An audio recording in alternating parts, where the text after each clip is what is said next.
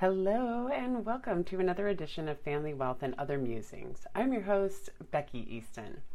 So, in addition to being National Dog Month, Children's Eye Health and Safety Month, National Wellness Month, National Goat Cheese Month, and maybe my favorite that honestly I just haven't been partaking in nearly enough, National Brownies at Brunch Month, August is also National Make a Will Month. Have you, my dear listener, already prepared your will? If you have, congratulations. Too few Americans have taken this key first step in the estate planning process. In fact, according to Caring.com's 2022 Wills and Estate Planning study, only 33% of Americans over the age of 18 have created their will. And while having a will is important for all but a very few people with assets that would not pass through probate, creating a will is just one small part of an effective estate plan that works to keep your loved ones out of court and out of conflict. With this in mind, I'm going to take a look at exactly what having a will in place will and will not do for you and your loved ones in the terms of estate planning. So if you have yet to create your will or haven't reviewed your existing will recently, I'd recommend contacting a personal family lawyer near you to get this vital first step in your estate planning handled right away. So, what does a will do anyway? A will is a legal document that outlines your final wishes as far as how you would like your assets distributed to your surviving family members, friends, or organizations. Having a will in place allows you to do the following 4 things. Number 1, a will allows you to choose how assets are divided upon your death. A will's primary purpose is to allow you to designate how you want your assets divided among your surviving loved ones upon your death. If you die without a will, state law governs how your assets are distributed, which may or may not be in line with your wishes.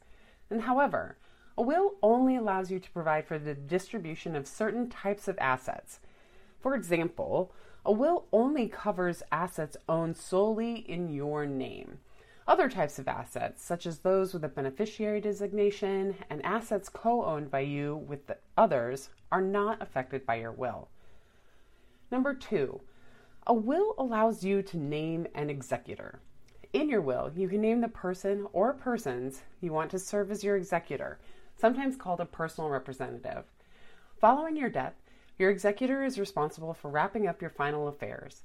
This includes numerous responsibilities, including filing your will with the local probate court, locating and managing all of your assets, paying off any debts you have outstanding, filing and paying your final income taxes, and finally, distributing your remaining assets to your named beneficiary. Keep in mind that this is a job you are giving someone. So while you may be tempted to name all of your kids because you don't want to offend anyone, selecting one and making a list of backups may be preferable to help the process along.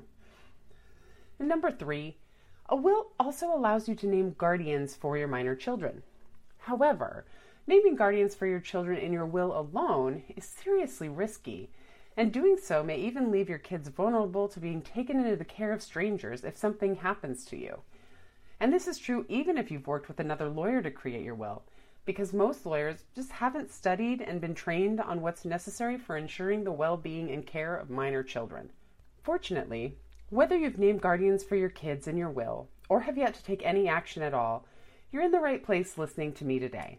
As a personal family lawyer, I've been trained by the author of the best-selling book, Wear Clean Underwear, a fast, fun, friendly, and essential guide to legal planning for busy parents, on legal planning for the unique needs of families with minor children. And as a result of this training, our firm offers a comprehensive system known as the Kids Protection Plan, which is included with every estate plan we prepare for families with young children. While you should meet with us to put the full Kids Protection Plan in place as soon as possible, protecting your children is such a critical and urgent issue, we've created a totally free website where you can get your plan started right now. If you've yet to take any action at all, visit this 100% free website where you can take the first steps to create legal documents naming legal guardians for your children to ensure that should anything happen to you prior to creating your estate plan, your kids would be cared for by the people you would want in the way you would want. And you can get started by going to this website, which is eastonlaw.kidsprotectionplan.com. And we'll put that for you in the description as well. Also, as my gift to you, I'd like to send you a complimentary copy of Wear Clean Underwear. And you can go ahead and claim that by going to bit.ly/ELWCU book. And again, that's another one that I will put in the description for you so you can get to that easily. So it's two great websites to get you started on your planning and getting you informed.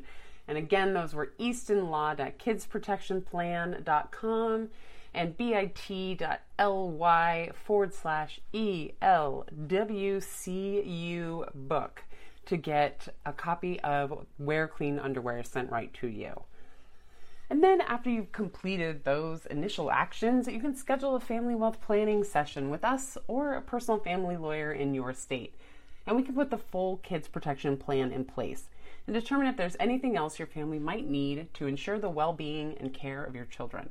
If you've already named long-term guardians in your will, either on your own or with a lawyer, we can review your existing legal documents to see whether you've made any of the 6 common mistakes that could leave your kids at risk. From there, we'll revise your plan to ensure your children are fully protected. And lastly, number 4, your will can serve as a backup for a living trust. Because it can be difficult to transfer the legal title to every single one of your assets into a revocable living trust before your death, most trusts are combined with what's known as a pour-over will. This type of will serves as a backup to a living trust, so all assets not held by the trust upon your death are poured into your trust through the probate process. Having a will in place only gives you a limited amount of power over the distribution of certain assets, but it doesn't mean you should go without one. Without a will, you'd have no say in who inherits your assets when you die, and everything you own could even end up going to the state. And worse than that, your surviving loved ones will be the ones who have to clean up the mess that you've left behind. And they'll be the ones who have to handle all of this while simultaneously grieving your death. Instead, you'll want to see your will as an important first step in the estate planning process, one that works best when integrated with a variety of other legal vehicles, like trusts, powers of attorney, and advanced healthcare directives. I'll expand a little bit more on this in an upcoming episode where I'll detail all of the things that your will does not do for you. And then we'll also outline the different estate planning tools that you should have in place to make up for these potential blind spots in your plan. And until then, if you need to get your estate planning started, or you'd like us to review your existing estate plan, even one created by another lawyer, to see if you're missing anything, and you're in either Arizona or Colorado, you can hop on my calendar for a 15-minute call by calling my front desk at 480-999-4455, or by going directly to bit.ly/call Easton Law. And if you're not in Arizona or Colorado, you can find a personal family lawyer near you by going to personalfamilylawyer.com. So remember, unless we have an agreement in place, I'm not your lawyer. And until then, nothing I say should be construed as legal, financial, business, or tax advice because I don't know anything about your unique situation.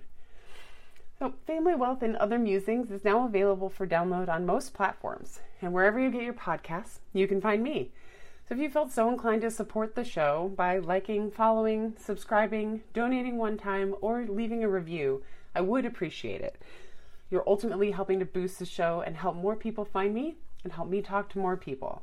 And also, if you ever have any ideas for an episode or something you'd like to hear more about, I am all ears.